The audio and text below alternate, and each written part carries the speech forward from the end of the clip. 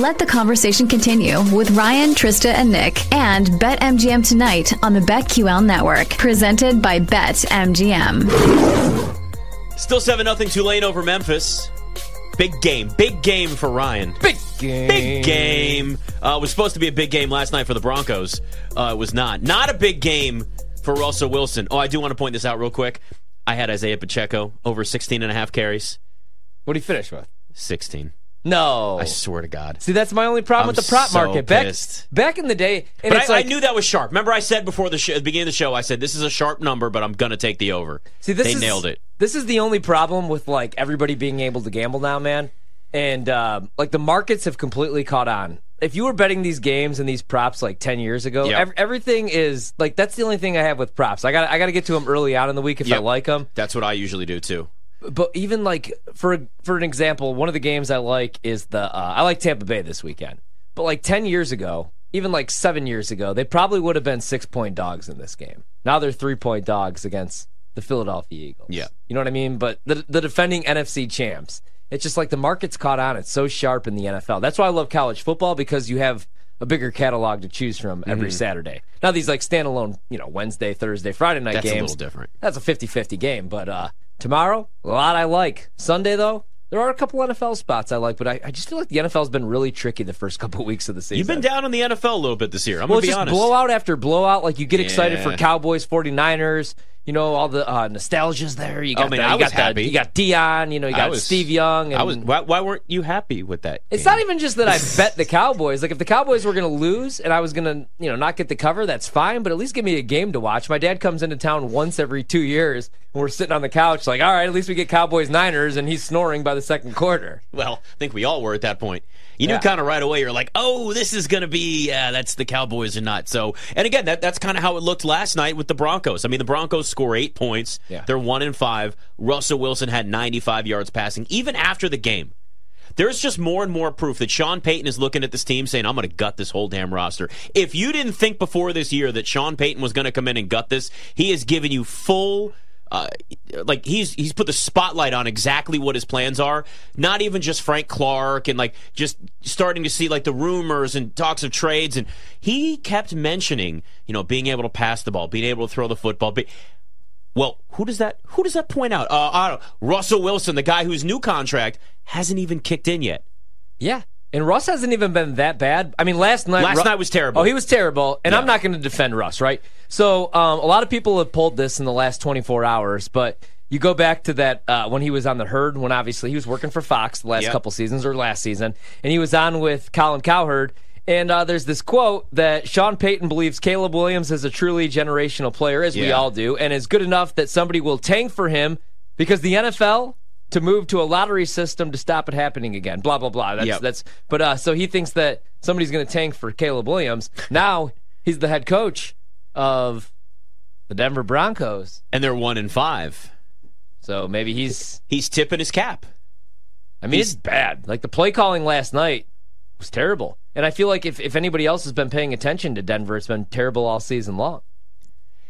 Russell Wilson has certainly been better this year. Like put last night aside. Like that's going to leave a bad taste in everybody's mouth. We talked about it, right? Yeah. He was the 4th highest rated quarterback in the NFL heading into that game. Mm-hmm. Now, does that mean that he's the 4th best quarterback in the NFL? No. It just means that it gives you an idea that he's at least playing decent, I would say decent football this year, right? Yeah. He wasn't throwing a bunch of interceptions, but he still was making poor decisions. They're not going downfield. He's not taking those risks. You're watching a lot of dink and dunk. I mean, there was a point last night, he finished averaging 4.3 yards a throw. 4.3 yards a throw. That's Russell Wilson. Like, that's where we are right now. The problem is, if you're the Broncos and you're Sean Payton, man, that's awesome if you want Caleb Williams. That's awesome if you want a tank. Cool. How are you going to get rid of Russell Wilson's contract? It doesn't kick in, the new one, until next year. So at this point, the Broncos to me are a fade the rest of the way. I can't trust this team at all. Oh, yeah. I don't know what you even do. I wouldn't touch any props with them. But this is a team that's now, because it's more than just what's going on the field, it's very clear that like within the locker room, the culture there is crap. Yeah. It's bad. Yeah. I mean, and I'm not... Okay, so Sean Payton's a great offensive mind. Or at least he was 10 years ago. Uh-oh. Here we go. We talked about this. I don't need to redo this tape. Feel free from to slander night. if you want. You can slander. All I'm saying I can't is, defend him after last night. If we play the resume game and I give you Mike McCarthy's resume and I give you Sean Payton's resume, it's going to be damn near the same resume. They both have one Super Bowl win. Now, Sean Payton does have one more appearance, but he lost that second one.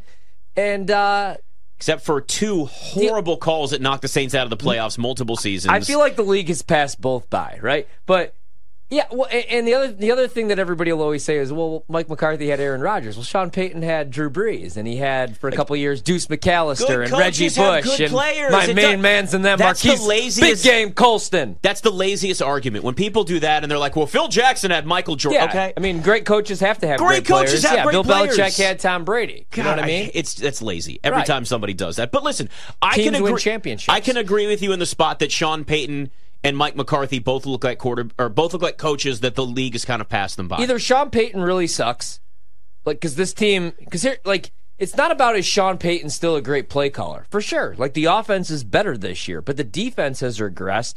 So is Sean Payton still a good coach? Comes down to is he a leader in the locker room? You got everybody wants to get traded right now. Every veteran, everybody wants off that team except for Russ. Because he has nowhere else to go. He doesn't want to be he has nowhere else to go. He can't start anywhere else. I don't know that he could start in the U.S. No, he could. He could stop it. He could start for the Patriots right now. No, again, he's not awful right now. But, I mean, so you wonder, is Sean Payton maybe a little overrated? These guys, they don't want to hear the nonsense. Honestly, here's what I think's going on. He doesn't care about this season. I really do believe that he's got tanking in his mind. Does that look like a team that's prepared every single week? Well, that's the one thing that he has working for him, too, is he's not going to get canned next year. He's not going to get canned the year after. He has time because he's Sean Payton. They went all in to bring him in there, but they can't feel very good. In fact, it's not even week 8, and already the ownership and the management group had to come out and be like, we have full confidence that Sean Payton's going to turn this thing around. Usually, that's the end of the season press conference after you don't make the playoffs. Yeah. It's weird to see that before we even get to their bye week. That's all I'm saying. I have no faith in Denver. And also, they're in the AFC, and they're in one of the toughest divisions in all of football. Even if you're down on every other team, that team, the Kansas City Chiefs is in that division, and they got that Mahomes guy, who right now is winning games with Willie Lump Lump at wide receiver. He's one of my favorite players, and 60% of Travis Kelce, who's distracted because he's running around with his lady friend. Didn't look very distracted last night. 9 catches for 124 yards. Yeah, he's awesome. Listen. He's the best tight end. Is this a hot take that Travis Kelce is the greatest tight end ever in NFL history? He's the greatest receiving tight end, at least. Maybe not the best blocking tight end. Maybe Gronk gave you more there, but Travis Kelce, because here's the thing. You got to think longevity, right? Travis Kelce is in his mid-30s right now. He's 34. I think he just celebrated a birthday, right? And do you see him going anywhere anytime soon if he stays healthy? Well, you know this, though. Sometimes guys can just fall off of a cliff. Oh, for sure, especially at that position, at the wide receiver position. If you lose a step, you lose a step. But I don't know. And he was talking about this on the podcast with his brother and whatnot, that he's really into his core workouts. He doesn't see himself retiring anytime soon. And he has Mahomes throwing him the ball and Andy Reid scheming up plays, and I don't think he's going anywhere anytime soon. Gronk was a great receiving tight end, too. He also was Speaking a good blocking tight end. Speaking of great cores, Andy Reid. Yeah. Also doing a lot of core exercises. Yeah, no, Gronk. I mean, there's so many. Tony Gonzalez, obviously. Luke was a tight end for a couple of years at Peabody U. Did you see how long it's been since the Broncos beat the Chiefs, though?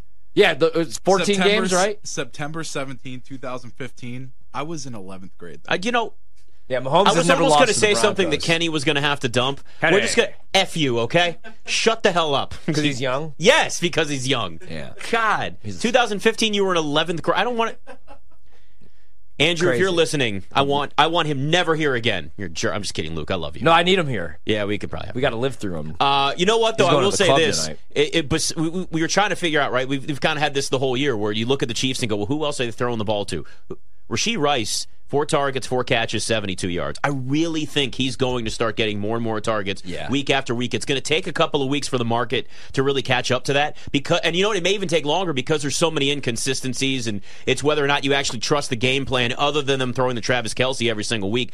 We've watched it from week 1 where Rashee Rice is getting big throws made to him, and he is making those catches. He has had some of the drop skis this year. He has made some mistakes, but he's a rookie. He's young. I think Rashee Rice has a chance to be eventually the number 1 receiver for the Chiefs. Now, that doesn't mean that he's a number 1 receiver for most teams in the NFL, but given the way their roster is with everybody they've got out there right now, that guy's going to become the number 1 receiving option for the Chiefs. Yeah, I like him a lot. I mean, there's a reason why they took him. I really liked him in college as well, man, and I completely agree. You brought it up He last night 72 receiving yards, right? He had 2 first downs that they needed to pick up. Yeah. He had 2 big catches. He caught all 4 of his targets, and he averaged 13.8 yards after the catch. And that's how you earn more targets in the Kansas City offense. What you do after the catch, the yak. And that's what I like, because you lose Juju Smith-Schuster in the offseason, and you need that underneath guy, because MVS is your guy that could take the top off the defense, or you have Sky Moore. You have these little gadget guys that have all this speed,